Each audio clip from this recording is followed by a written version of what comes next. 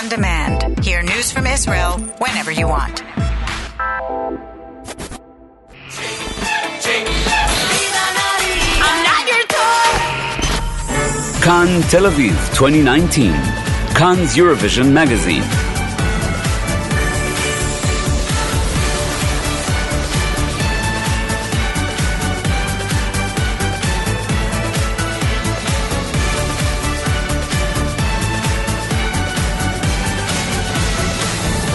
Good evening. Welcome to Cannes Tel Aviv 2019, Cannes Eurovision Magazine.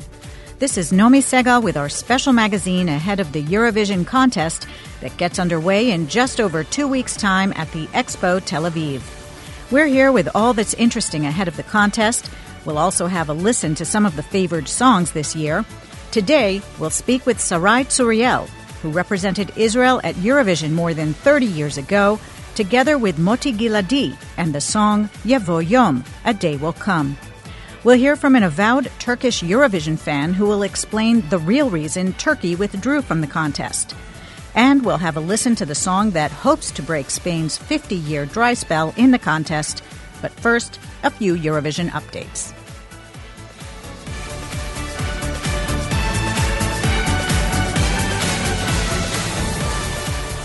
After 20 years, the parrot is back, or more accurately, Jean-Paul Gaultier, the supreme French fashion designer who designed Dana International's feathered gown, as well as Madonna's mythological conical bra from the 1990s.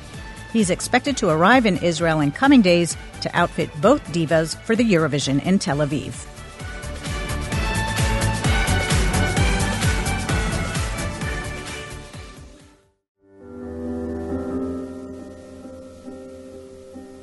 Broken heart is all that's left.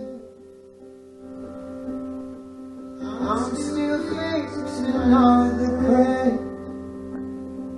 In other news, he's leading all the Eurovision betting charts and is marked as almost certain to win.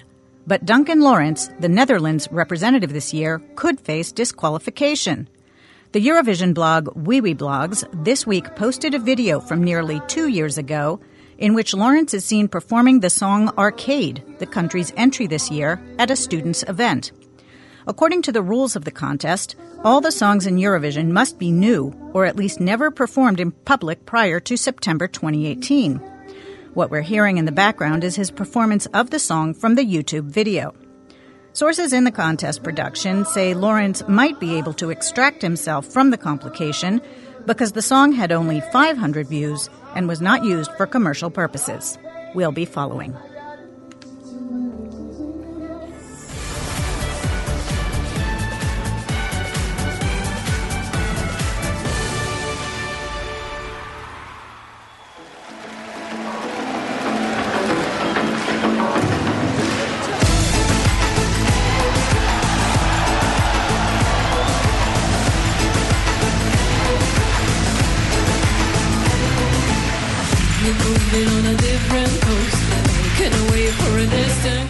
Turkey is no doubt one of the most colorful participating countries in the history of Eurovision. For years, it was a bit of a strange musical bird until it sent the huge hit you hear in the background and won the contest 16 years ago. But 6 years ago, in a surprising and also disappointing move, Turkey decided to stop participating in the contest. Cannes' Yuval Ganor spoke by phone to Istanbul with Hassan Hussein Yassar, an avid Eurovision fan from Turkey who, despite everything, continues to travel to the contest every year and will arrive in Tel Aviv in May.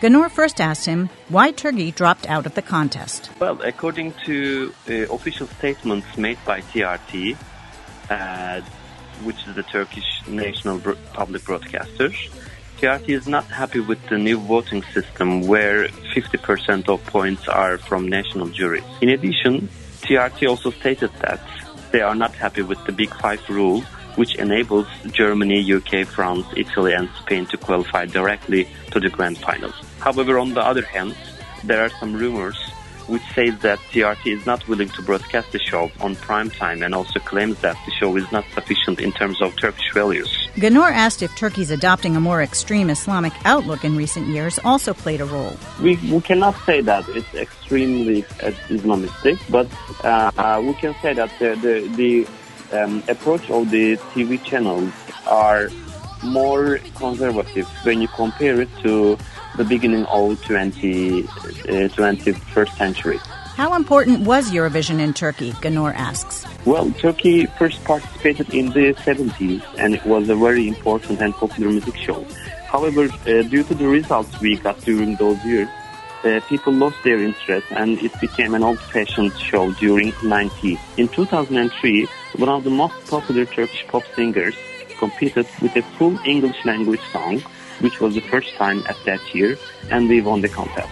After our victory, Eurovision became a very popular TV show, but now, since we are not in the contest anymore, we can say that the interest is not that much high. People do not have any idea what's going on Eurovision for the last couple of years. So, if Turkey isn't participating, why travel to the contest every year, we wondered. In 2013, Turkey decided not to participate in the contest, which made us very unhappy, sad, and angry about the decision.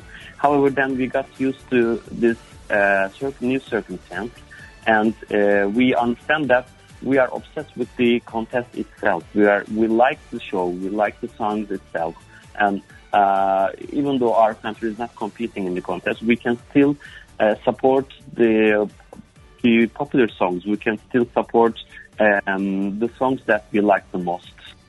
Eurovision fan Hasan Hussein Yassar speaking from Istanbul to Yuval Ganur.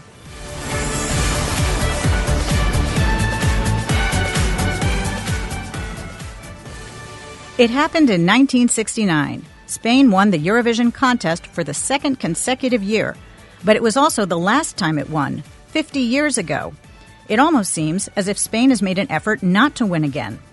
In 1979, in Israel, they came close, but placed second after Hallelujah.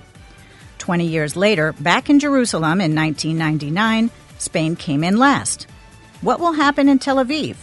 This year, they are sending Miki with La Venda, not a last-place finisher, as you'll soon hear, but apparently not a song that will come in first either. You be the judge.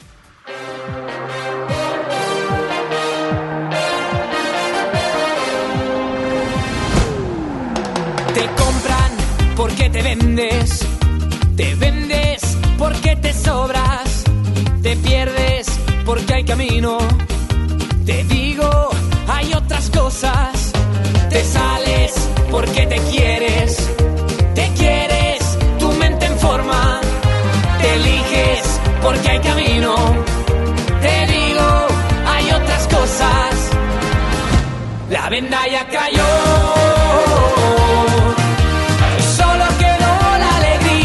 La venda ya cayó y empezarán nuevos días. La venda ya cayó, avivando fantasías. La venda ya cayó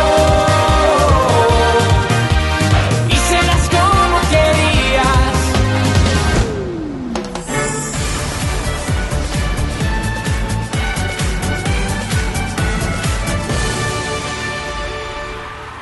In the Eurovision preliminaries, she pulled ahead of Rita, Boaz Sharabi, Zvika Pick, and Chaim Moshe, and then went on to represent Israel at Eurovision in Norway, where it just didn't click. Sarai Tzuriel, half of the duo Sarai Tzuriel and Moti Giladi, spoke to Yuval Ganur about what she remembers from the contest in Bergen, where Israel came in 19th in 1986 with the song A Day Will Come. Tzuriel first recalled the surprising success in the preliminaries. It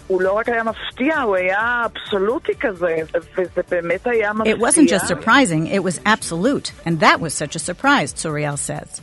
She says that she, along with everyone else, was sure that Rita would win. There wasn't a question. She says she also remembers being bowled over by Boaz's song, but that his staging, sitting in a chair, wouldn't work in those years. Despite the boost from the win, Tzuriel says, the duo were pretty much sunk by the entertainment media, which she said was against them from the get-go. Bitter that Rita should have won, that their song is no good and that they're no good as singers. There was a consensus in the media, Tzuriel recalls. Asked if she keeps in touch with Moti Giladi, Tzuriel says that they meet only when they're interviewed here and there about Eurovision recollections. Ganor and Tzuriel talk about the Eurovision winner from that year, a singer from Belgium, Sandra Kim, who, Ganor reminds Tzuriel, turned out to have fudged her age and was in fact only 13 years old at the time. היא הייתה בת 13 באמת? זה נכון? כן, אני לא זכרתי שהיא עד כדי כך קטנה. She was really only 13? That's true? I don't remember she was that young, Tzuriel says. She adds that she later met Kim and found her adorable with a great song, but thought at the time that the song that ended up placing second, Switzerland's entry, would win. So here is Sandra Kim of Belgium with the winning song from 1986, Jamais la vie.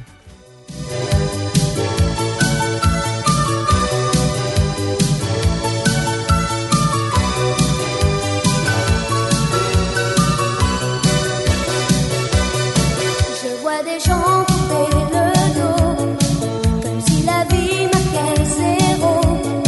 Moi j'ai 15 ans et je te dis, oh, oh, j'aime la vie. Toute la vie. Il faut y croire, j'ai moi aussi. Des flashs d'espoir, des insomnies. Mais un pétale à l'addition, j'aime l'horizon. J'aime la vie. That wraps up this Eurovision magazine. This is Nomi Segal inviting you to listen to our daily broadcast on Khan Reka, the Khan website, or the Khan English Facebook page. Give us a like while you're there. Whoa.